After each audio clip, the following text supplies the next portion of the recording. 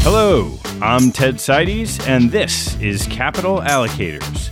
This show is an open exploration of the people and process behind capital allocation.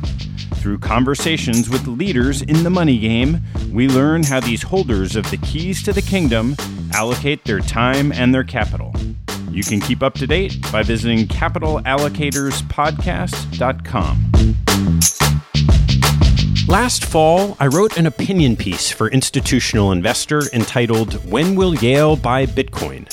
that discussed the adoption of new asset classes in institutional portfolios. You can find it on the blog page of my website. At the time, I didn't understand enough about the crypto world to come up with a framework for how crypto might make its way into institutional portfolios. My guest on today's show is John Pfeffer, and he has done just that. John is an entrepreneur, investor, and author of An Institutional Investor's Take on Crypto Assets. He's currently a partner of his family office, Pfeffer Capital. In the 2000s, John was a member at private equity firm KKR, and in the 1990s, he was chairman of the executive board of leading French IT company Groupe Allium SA. Before that, he advised on turnarounds while with McKinsey in Europe and Latin America. Our conversation jumps into the thought process and structure behind John's family office portfolio that combines building new businesses alongside investments in public equity, private equity, and venture capital funds. We touch on common issues like active versus passive, access, and fees, but from a very different insider's perspective. We then turn to his work in the crypto world and discuss his framework for incorporating crypto investing in a portfolio, conducting research in the space, defining the proposition for store of value and utility protocols, and valuing tokens and coins.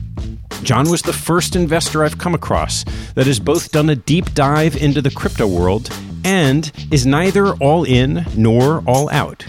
He connects markets and economics with a complex ecosystem just simply enough that a layman like me can follow along. Please enjoy my conversation with John Pfeffer.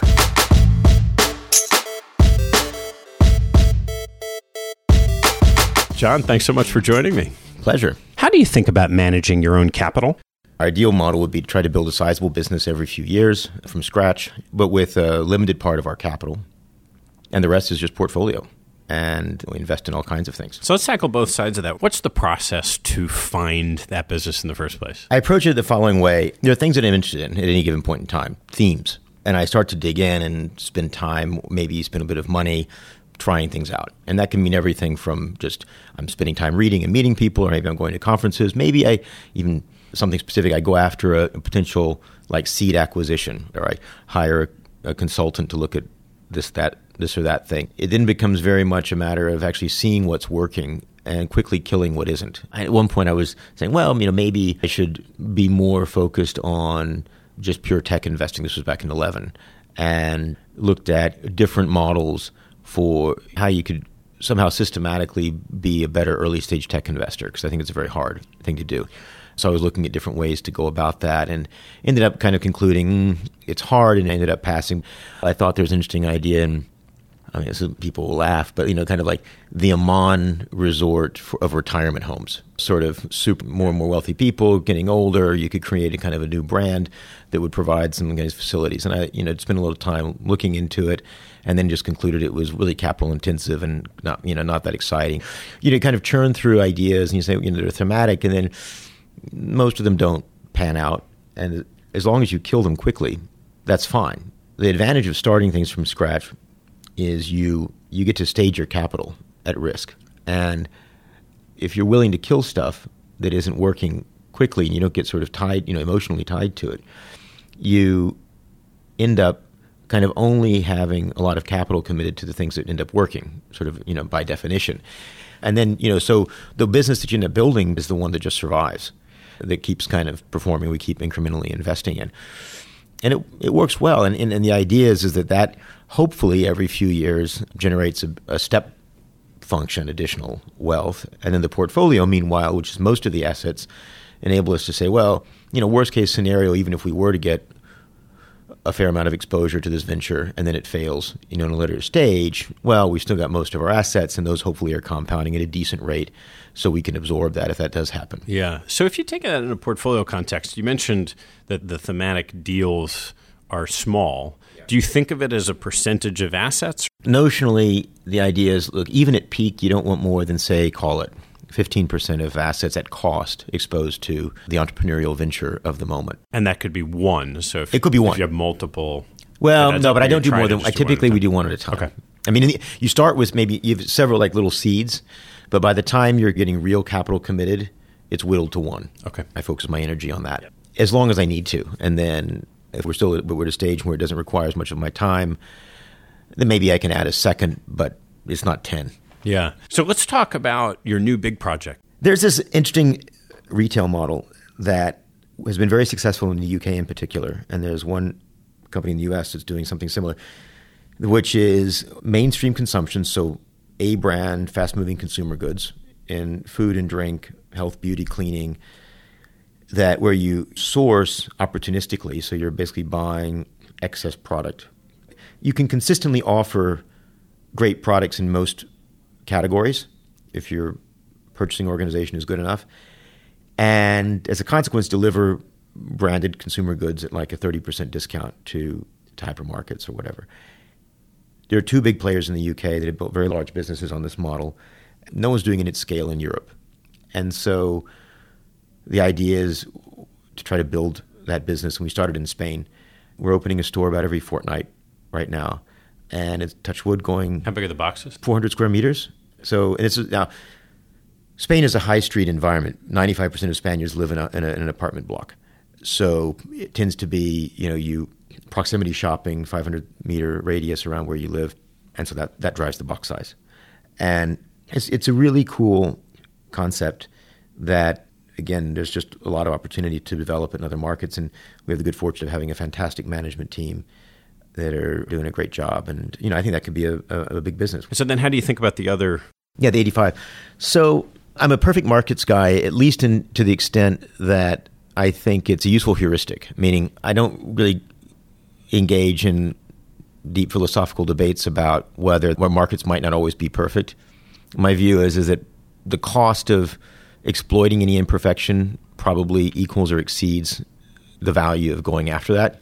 So as a consequence, I don't believe sort of that I'm going to go and outperform by being the cleverest guy at picking stocks or even frankly picking individual passive private investments. I think if you're not in control and focused on it, just that act of picking, I'm not convinced is enough. So I try to exploit what I think we can exploit. And we have the good fortune that our assets significantly exceed our needs. And that gives us an edge, or a couple of edges that I think are a priori exploitable, if you will. We effectively have an infinite investment horizon. And as a consequence, we can tolerate illiquidity across a significant percentage of our portfolio. And we can tolerate quite a lot of volatility. So the way I think about it is you start from the perspective, hopefully, you're investing in things that where at least over the long term, the coin is biased in your favor, maybe a little bit, but at least biased in your favor. And the key is just making sure you can keep flipping the coin. And so you can never hit zero, right? And that means no portfolio leverage, don't go short, the things that can get you to zero. And as long as you don't do that, if you have a long horizon and you're able to tolerate volatility, you should be able to get paid for that. And do you have biases of the various potential investment alternatives? Yeah, well, so the implication of what I just said is we tend to be kind of all risk assets all the time. Now, sometimes there's cash flow issues, meaning you've got commitments, and so sometimes you've got distributions, and so you end up with some cash, or maybe you have a slight amount of sort of tactical leverage in the portfolio just because you're meeting commitments and not funding that by selling assets and stuff like that. We don't buy insurance we don't need, meaning we don't want to exchange our long-term average return for volatility suppression that we don't really need. And if we're sufficiently diversified and we have a long enough horizon, we shouldn't be exposed to that much risk. I mean, even if the markets come down in 2008, whatever, markets come down 50%. Well, that's a bad trip, but you're not going to go bust. And as long as you just ride it out, you're going to be fine in the long run, provided you weren't levered So we're all risk assets. And so that typically translates into public equity, private equity, venture, and then our own venture, but venture being venture capital. And are you doing all that through funds? Well, so on public side, I'm an indexer. And that's typically almost like global market cap weighted. Maybe we have a bit of emerging markets we don't, depending on whatever, but I don't try to over-engineer that. I try to save on sort of fees and tax on that front. Private equity, I'm a big fan of the asset class. I think that leveraged buyouts in particular are just a great asset class. And just the simple fact of at the beginning, sort of at the basic idea of just buying cash flowing businesses with predictable cash flows, levering them up, getting a tax shield is just a very effective way to get several hundred basis points of additional return. And because of my years at KKR, I have the good fortune of knowing a lot of the great GPs in the space and therefore the opportunity to invest in their funds. And I think that's just a great way to do it. And we have probably like a foundation level allocation of that kind of stuff relative to total assets because we don't need the liquidity. We think it gives us predictably higher returns in a meaningful way. And we think the odds of us, if we invest in a top GP, of there being capital impairment in a fund are just zero or very remote. And so anyway, that's the way we look at that. So before we go into venture, let's dive through that a little bit. Start with tax shield. What do you think the impact of the tax changes end up having on the businesses of private equity owners? To be frank, we're not particularly U.S. biased to begin with, and so it's only part of what we do in private equity. And within that, I read some of the commentary, and it sounded like it wasn't that big a deal, and probably net, given the reduced corporate tax rate, a bit of a wash. It's fine. Not going to fundamentally change our asset allocations over this. So as an insider from the buyout industry, what do you think you know about other GPs that LPs might not? What can I say? I was in the sausage factory for a decade, and I love sausage. Meaning I think it's a really good asset class, and I like what it does for overall portfolio returns. The top GPs are very good at risk management and good at diversification, and as a consequence, the chances of, again, investing in a fund and getting less than your money back are in practice quite low, if to the point of any trivial. And then I figure I'm going to get LPs in a large buyout fund, should probably expect low double-digit net returns, but that's great because it's predictable over time. I think it's important to diversify across vintages mostly. I mean, clearly, it's fairly easy to see which firms have a long track record and a deep bench, and I think that's important. And there's a bit of a negative selection, so I don't feel the need to kind of go way off piste and try some new manager to try to eke out a couple hundred basis points of extra gross returns, maybe. But it's kind of the opposite. I don't want to invest in a fund and then have impairment. And I know if I go with top managers like KKR, I won't have that happen. But vintage risk is important to manage. So we try to have an allocation every year and say, okay, this is how much we want to commit every year and keep that more or less smooth, maybe smooth and rising because of compounding, such that we're not overly exposed to a vintage. Because you can't have a bad vintage. Beyond that, I don't know. I mean, I actually have respect for the industry. I was in it a long time, and we're significantly allocated to it. How many different organizations have you invested with? Well, in my specific case, somewhat driven by personal relationship. 5 is the answer. I should say 5 main, and then there's 1 or 2 that are smaller, but people I knew who have spun off and all that. But let's call it 5. And that was the main criteria: is sort of the people, the work they do. A combination of, I know the people, and these are top, great GPs, KKRs and their ilk, and who I have I'm friends with, and I know and I respect. And how'd you tackle it in venture capital? Tough. So I figure that I think that probably the asset class is somewhere between, on average, money losing to simply underperforming relative to, say, buyouts or whatever as an asset class. So even more than I think in buyouts, it's manager selection is super important.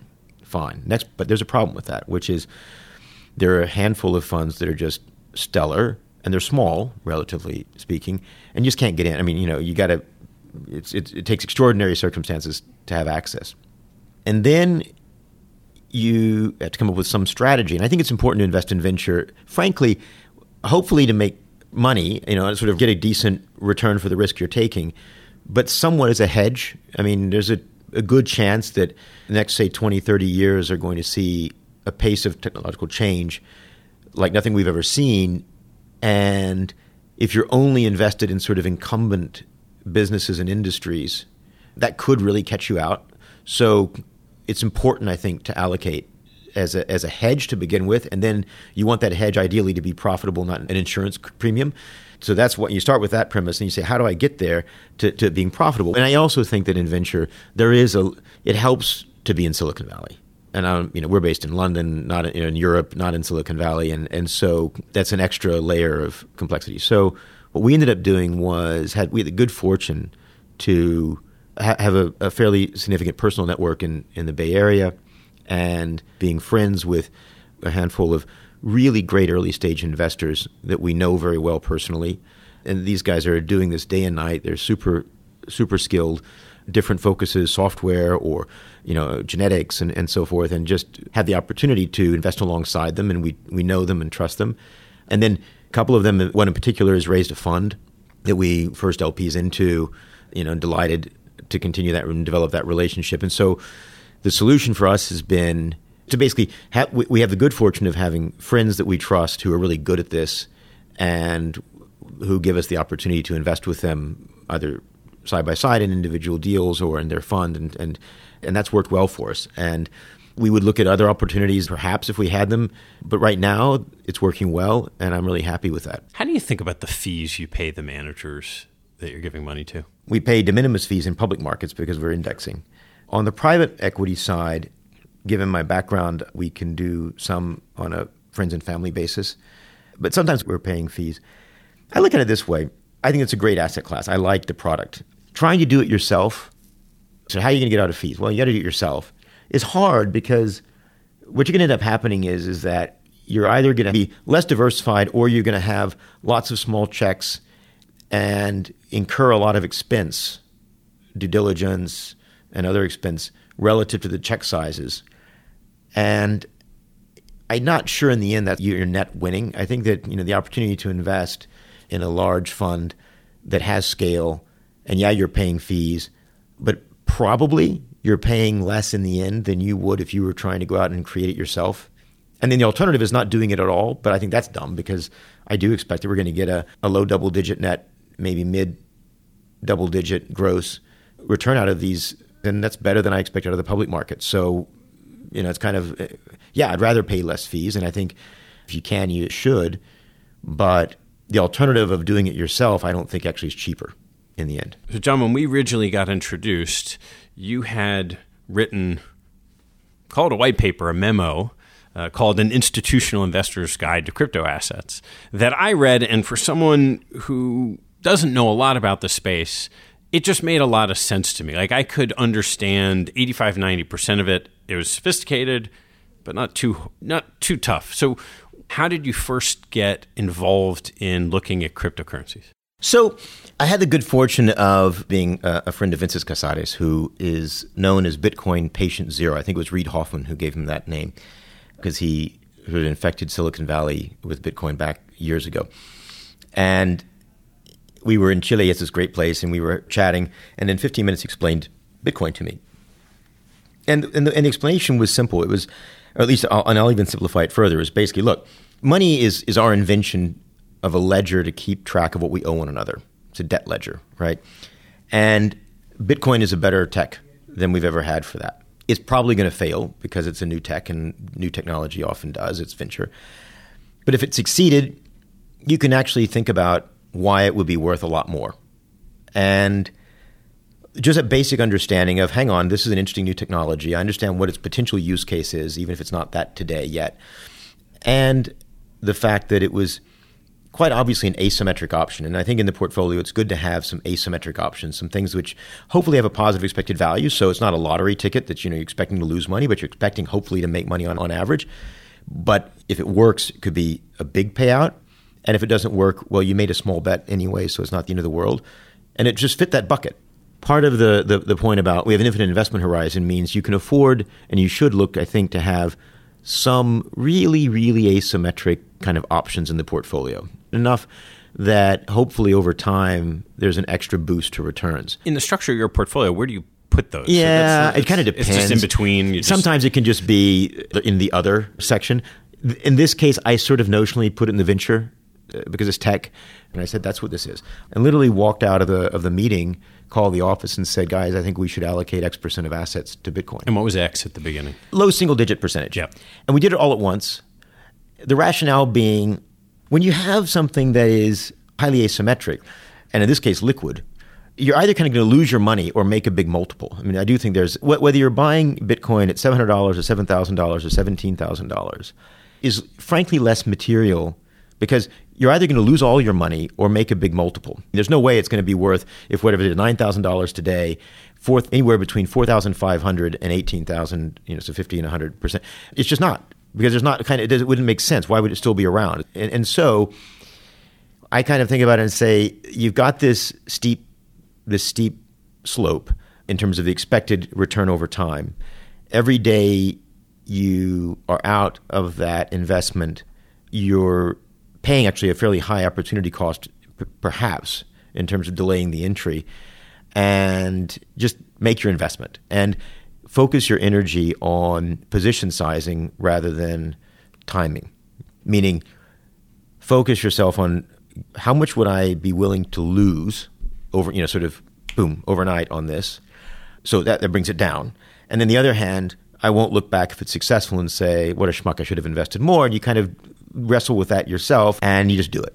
When the option effectively is liquid, how do you revisit it, or do you just say, hey, I'm putting this in a lockbox for 10 years, we'll see what happens? Yeah, great question. Well, one thing is to be intellectually revisiting it. The other thing is to actually be doing something about that. I'm not certain about anything in life, so I'm constantly reassessing and reevaluating and adjusting. But I still view this as a long-term VC investment, and it's almost to me like it's an anomaly that it's liquid. And I try to ignore that, except for rare moments. It really has to do with like major shifts in views, as opposed to, it's $20,000 at Christmas and now it's $6,000. We're going to try to trade that range. I admire people who can do that. I don't think that's a skill of mine, so I don't try to. So you start with a 15-minute conversation that leads to small, modest investment in Bitcoin. That's quite a bit different from where you ended up. Yeah. In terms of the knowledge that you now possess about this. So what did you do from there forward? So when I first did it, I said, guys, and I remember calling the office and they're like, oh, okay. And I said, yeah, this is a ready, fire, aim investment because, it's got these asymmetric characteristics. We're going to bet a small amount. If we lose it, we lose it. Realistically, we're probably even then not going to lose it all. We'll probably lose, it goes down to 50%, we'll lose half. So therefore, it's okay for us to invest and then figure it out later. So we did it. And then it started going up. So that was a motivation to learn. And I kind of went from not knowing more than 15 minutes with Vince's, which is frankly already a privilege, to knowing some. I said, well, wait a minute, there's this other stuff. And we ended up adding, this was early 17, some Ethereum and Zcash and other things. And that was sort of where we went from a silly small amount of knowledge to superficial knowledge. And then they all kept going up a lot more. And as the summer rolled about of last year, it got to the point where I said, well, this is now on a mark-to-market, meaningful enough that, and just kept digging and reading, talking to people. But frankly, reading even more than talking to people. One of the challenges, I think, in the crypto space is pretty much everybody who really understands it has something to sell and are unable commercially to have the distance to say, well, maybe none of this makes sense, or maybe very little of it makes sense. They just can't. And so you got to just read, or be very selective and think about what that person's interest might be, and sort of parse out what you can from the conversations. So I just read a lot. I actually sat down and I've been reading the white paper, the Ethereum homestead documentation, all this, trying to understand how this all worked, and came to the view that I said, what, actually, look, at the time it was, I just don't see how the current values of anything but Bitcoin can be justified. And we got out of everything but Bitcoin. And that enabled us to take our basis plus a return out. And I wrote sort of a memo to self as to, that was sort of the process of learning. And that was the memo. And I ended up, because I have a lot of friends in family offices and hedge funds and so forth who would ask me, and I would answer their emails. And I said, well, guys, just read this. And then it got passed around. And I finally ended up, after a while, because it's, I kept getting inbounds, people had seen it. And I just said, fine, we'll publish it. We'll stick it on Medium. and it became very widely read. But it was basically a slightly modified memo to self. And the framework you used was really breaking down this ecosystem into store of value and utilities. And why don't you talk through what you learned about each of those? Kind of the current universe of investable opportunities, which are protocols trying to either be money or utility. And utility I'll break into smart contract platforms or decentralized applications. It's simplifying. There might be exceptions, but I'm trying to capture and simplify as much as I can because there's so many things. In the future, there'll be tokenized claims on cash flows and non-fungible tokens and collectibles. I think those could be interesting opportunities. But I'm not talking about that today and also in my paper because it's coming. And I don't want to imply that none of that's interesting because it's a different animal. So first of all, these things aren't cash flows. They might be securities according to the SEC, at least everything but Bitcoin. But they're not cash flow claims, right? So you can't value them by discounting expected cash flows. They're currencies. I mean, either actually trying to be some form of money or they're currencies inside of a protocol's little closed economy. So if you want to do something on the protocol, you've got to do it via this internal currency. So, well, you can't discount cash flows. You can look at the equation of exchange identity. And that, remember, is M money supply times velocity is equal to GDP, or quantity of transactions times the average price of transactions, QP, MV equals PQ. It has to hold true. I mean, you can't have the money supply not equal the economic activity denominated in the currency divided by the frequency with which that currency changes hands, because it just physically can't happen. You could have, increasing velocity also drive up economic activity because there's reflexivity, but they still have to equate at some level. So let's apply that. And it's interesting that what that tells us about how to value these networks. The more economic activity that is denominated in the currency, the higher the network value, and by extension, the higher the value of the token or the currency unit. And secondly, the higher the velocity, the lower the value. All those ceteris paribus, right? So, and then the next question is, well, how are people really going to interact with these protocols when the speculative dust settles? So I think I'm incapable of predicting short-term price movements in just about anything, especially in crypto assets. And I don't try to. It's easier to think about, to imagine what it's like if all of this is successful technologically, broadly. But how are we going to interact with them? What is the world going to look like at some point in the future when we're no longer speculating on these things? We're actually using them for real stuff. And it seems to me that in protocol land, remember, these are all open source software projects. Every line of code can be copied freely, or pretty much every line of code. Protocols can be forked, creating competing versions of the same software.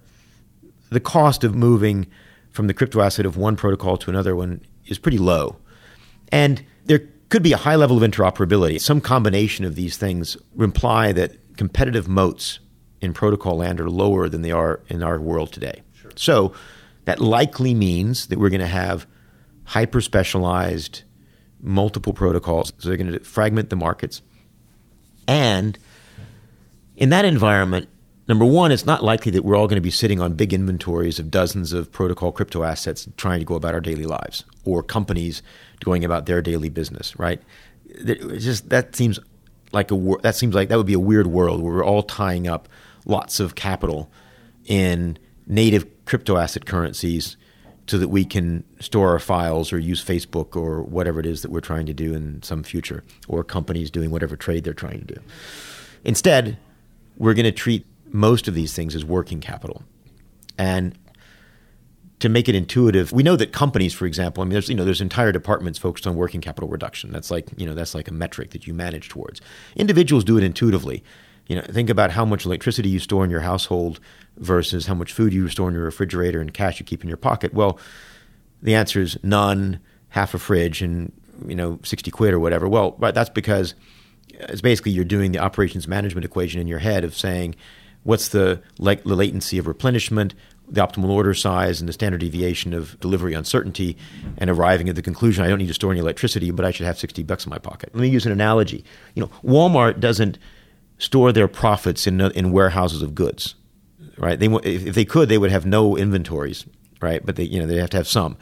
They store their wealth. They retain their earnings in other forms. well, storage things also tends to be very concentrated. There tends to be a dominant winner. If the needs of working capital through the blockchain technology or the cryptocurrencies are modest, why does that accrue then to value of Bitcoin? So my point being, I think there's two different things. So let's remember where this all started. This all started when someone calling themselves Satoshi Nakamoto built on prior innovations in cryptography, data structures, digital money, and solved a hitherto unsolved problem with digital money, which was how to prevent it from being spent twice without relying on a central authority. And that is actually a big deal. That's a big breakthrough. And the concept was great. So now we have a non-sovereign, decentralized, peer-to-peer, secure form of money. And then people said, oh, wait a minute, now we can kind of vary this invention to create all these utilities, smart contract platforms, and so forth. Then they said, well, we saw how much Bitcoin became worth.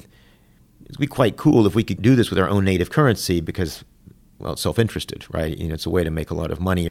As opposed to, for example, saying we're going to build a protocol, which they could have done, that is just doing whatever I'm trying to do, but where the blockchain is secured by fees paid in a non-native currency. They could have, but they didn't. They created these native currencies. And I think that's kind of a little bit of a conceit. They did it because it was self-interested to do it. But there they are. There are these things. Now, when you move off of that kind of original, we're trying to have a censorship-resistant, non-sovereign kind of money, and you start doing these other things, these things may be useful, but again, they're probably going to be working capital to people. At which point, if people are being forced to buy this crypto asset in order to use the protocol, they're going to try to minimize their inventories of these things. So is that to say, so just as an example for a layman like me, Filecoin, which is used for file storage, you'll just use it when you're buying file storage. You're not going to keep your money in Filecoin. Correct. So you use it, you convert. Are you then, in the future, are you then converting your Bitcoin into Filecoin? You're doing a transaction and you convert it back. So, okay, I can imagine a world. Also, remember, it would make sense, let's put it this way, for us to have like intelligent software agents managing all this for us. So I just don't see you and I or anyone else in 10 years dealing with inventories of dozens of protocol crypto assets on our own to do whatever we want to do in our daily lives. We're just not. We're going to, there's going to be some software layer that's going to say, right, what do you want to do? Store files. Okay, well, we're going to go out and look at the different file storage protocols, figure out which is the best deal right now. You're not even going to see it happen. It's going to immediately buy, perhaps with Bitcoin, perhaps with digital fiat, what you need, store your files for you, and then dynamically see, well, now it's cheaper to store it in this other protocol. It'll just move it over for you. And all of that's going to probably happen in the background because how could it not? I mean, we're not going to be doing this ourselves. That would be a nightmare. Somebody will create that software layer to manage that and optimize that. And that algorithm will optimize on minimizing working capital, is my view, right? So, and the same would be true for smart contract platforms. Let me talk about smart contract platforms. I think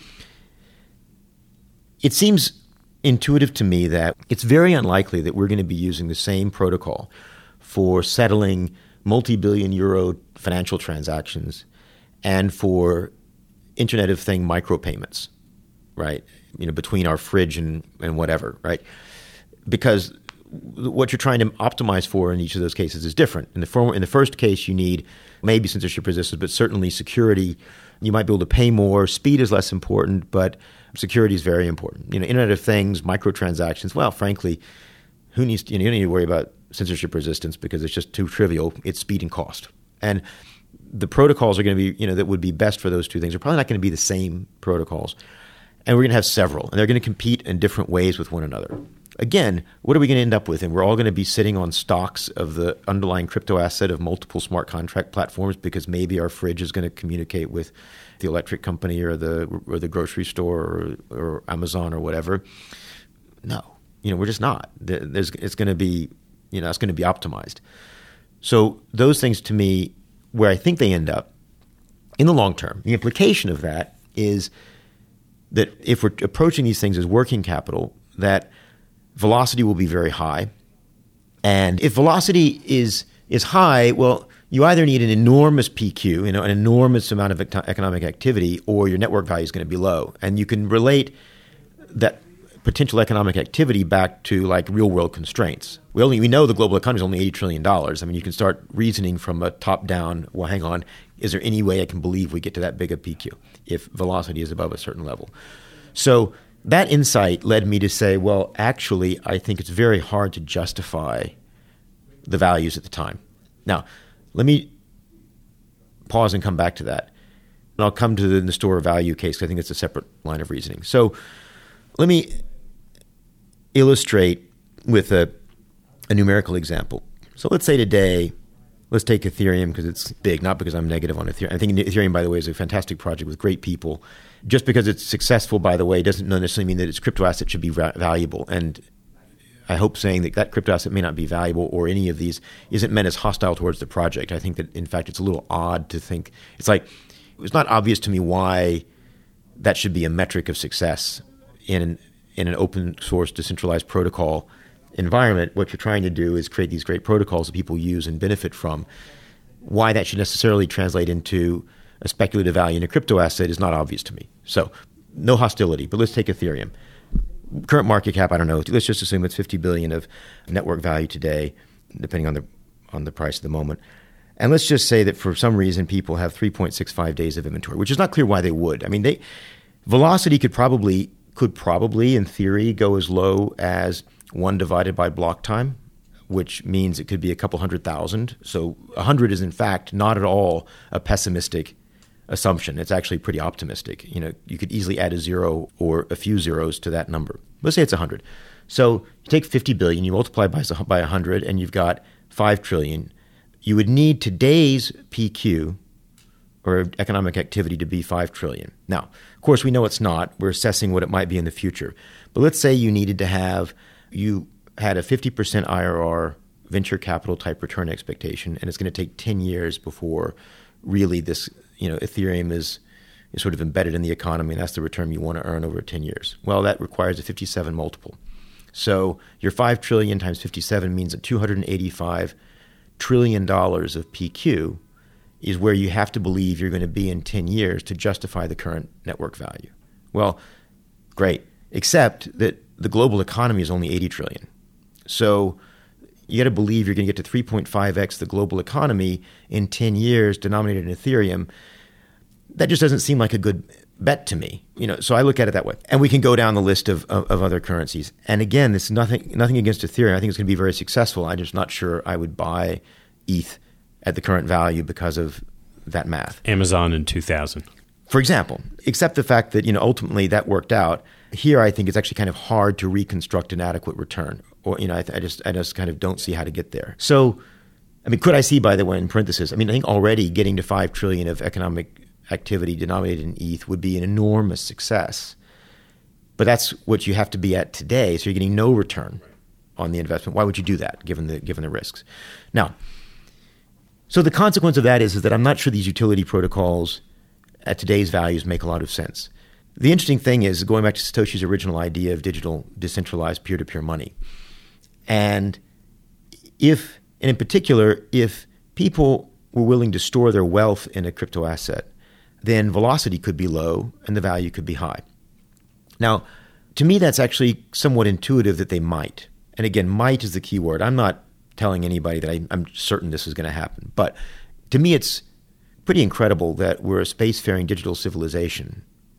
And the best technology we've come up with so far for a non-sovereign monetary store of wealth is a yellow metal we dig out of the ground at great human and environmental expense, melt into blocks, and put back underground. That's kind of nuts. We're not going to be doing that when we're flying around in space. We're not going to be carrying gold bars. We're going to have some other tech. Well, Bitcoin's the first candidate to do that, first, really like viable candidate to do that. Maybe it succeeds. So that's the venture capital bet you might make. And if you did, velocity would be low by definition, sort of by construction. If it's a store of value, people aren't changing hands. It's not changing hands very much, so it's got a low velocity. So you get to a higher value. That, to me, continues to make sense. And, if just for a low bar, Bitcoin is easier to store and transact with than gold. So it's easy to see that it could have own more than gold, right? But currently today, private sector owns about $1.6 trillion worth of gold bullion, like investment gold. So let's just assume that it got to 1x that. That would be 1.6 trillion of network value compared to 150 billion today. That's a pretty good multiple, right? A little over 10x. If it were 2x, well, it's double that. And that seems like an interesting venture capital bet. It could go to zero. In fact, it is probably more likely to go to zero than a huge multiple, but the multiple is sufficiently high for a small investment to make it make sense. There is this question of this is a venture capital investment. Like other venture capital investments, there may be something else that comes along that forks or otherwise that solves more of the need of what a digital gold would look like. How do you decide when to switch? Yeah, very good question. So I think so we don't just invest in crypto. In fact, crypto for us is a small part of what we do. And I would say, frankly, for anyone who's not running a crypto fund, it should be a small part of what you do. You shouldn't bet the farm on any of this. This is just another tech. And we invest in software and genetics and other things. And it's just one more venture capital category for us. It's not. And I think that's smart for everybody. Now, and the consequence of that is I look at each investment in crypto as a discrete risk. I'm not trying to say I've got to make money in crypto, so I have to cover all the crypto bases. I look at each individual one as where the opportunity cost for me is investing less in an LBO fund or in the S&P 500 or the Euro stocks or whatever. And so the problem I have is that I just think the odds are disproportionately low compared to the market caps to justify shifting assets from non-crypto to crypto. And the analogy I use is that to me, diversifying inside crypto is like a world champion poker player trying to smooth out her earnings by playing slots on the way to the table. You're actually increasing risk and decreasing expected returns by diversifying at these price levels. within crypto at these price levels. I'm kind of like, okay, if it turns out that it's not Bitcoin or a fork of Bitcoin, because if it's a fork of Bitcoin and you own Bitcoin, you're going to own the fork. So you can kind of just let that play out. But if it's not Bitcoin and it's Zcash, right? And which is a great project, and Monero is a great project. These are all great projects, and I have a huge respect. But you could say, well, those are different candidates. Let's allocate, and I could be wrong. We don't today because I'm just like, yeah, there's a chance, but I think it's remote enough that I'm happy just kind of maybe sitting it out. And that's different from the view because I think they're all trying to be money. Those examples from the utility protocols where I really do I think they're going to be successful. I think they're going to get a lot of users. I think they're going to be very disruptive. I think they're going to they'll create a lot of user surplus and destroy a lot of equity value. I just don't think the native currency crypto assets that underlie them are going to capture that for investors. At least that's my current view, subject to revision when I learn something new. Utility protocols I just struggle with. I struggle to sort of justify their values. And one of the things that concerns me longer term is that if you're pushing a lot of economic activity through a utility protocol, right? But the network value, the native currency isn't worth that much in relation. You get to a point where the cost of attacking that blockchain is low compared to the reward of the attack. And so let me just explain that. One of the reasons to have a native currency is to incentivize the nodes or the miners to update the ledger and behave honestly. And you create penalties and incentives to do that. If you do it with a native currency, the challenge is if imagine you get to some point where you've got trillions of dollars of economic activity happening on a protocol, but the native currency is only worth billions or hundreds of millions or something like that in the extreme. But by most methods, you would probably have a relatively low cost of attack to either double spend transactions or reverse transactions in your favor that happen on the blockchain. Which is effectively like hacking the system. Yeah. Yeah, kind of effectively hack it. The cost of hacking, yeah. And so if that happened, you might find the security of the network being compromised. Now, I think that people would find, users, companies, individuals would find these protocols useful and would say, well, this isn't secure. Yeah, we want to treat this as working capital. The network value is not high enough. It's now becoming insecure. They wouldn't just stop using it, but they might switch to a fee model where basically you're paying miners to maintain the network, but maybe you're paying them in digital fiat or a store value protocol that might be Bitcoin or something else. So I think that could happen with a lot, if not maybe even most utility protocols in the end, which would imply they may even go to zero, the native crypto assets. Now, I'm not certain about anything in life, so I could be wrong. It seems to me I have to believe an awful lot to earn a not great return, and I would rather invest in other things right now than those things because of that. I'd rather keep investing in the stock market or unleveraged buyout funds than allocate to that. The one exception that I see today is Bitcoin, because I think it has enough of a shot at being a store of value that's worth a venture capital allocation. And there may be future opportunities in tokenized cash flows and digital collectibles, and we'll look at that when that time comes. All right, let's turn to some closing questions. What was your favorite sports moment? Gosh, well, I'm not a big sports watcher, to be honest. Probably the only thing we watch is the Argentine national selection, because we're sort of part Argentine and we're big supporters and, like football. And so World Cup, see how Argentina's doing. And wasn't the hand of God? If you're going to believe in God, that's one reason too. But yeah. So, to be honest, not a lot, but love watching Argentina play football. What information do you read that you get a lot out of that others might not know about? I don't know. I tend to get interested in things and I kind of instinctively follow a trail. And it's hard for me to explain exactly what I'm doing, but I find there are things that catch my eye. And one of the things I try to do is I think it's fine to read other people's opinions, but often it's useful to go to the source document. So I'll give an example in crypto. Rather than just reading what the crypto social media stars write about different things, just go read the different color papers of Ethereum and the Homestead documentation and think about it. Is something that I think people could do more of, and I think productively. All right, last one. What life lesson have you learned that you wish you knew a lot earlier in life? I think figuring out what you're good at, at a certain point, organizing your life around what you're really good at and not stressing too much around what you're, improving what you're not good at. And I think the energy that can be spent trying to be good at stuff you're not good at because you think that's what's kind of required is probably energy not well spent. So for me, for example, I find that where I create more value is just quietly reading and thinking and so forth. And if I could go back and recover years spent in meetings and coffees as opposed to doing that, I probably would. But that's because I just personally think that's what I'm good at, and other people are great at the contrary. But yeah, it would be organizing my life. I would have probably maybe organized what I was doing and so forth sooner around what I think I'm really good at, and spent less energy trying to shore up and be something, sort of be strong in areas that I'm not naturally strong at. John, thanks so much. Thank you. Hey, before you take off, I've started sending out a monthly email that shares a small selection of what caught my eye over the month. I get a lot of emails like this, and I'm sure you do too, so I'm only going to send no more than a handful of the very best things that caught my eye.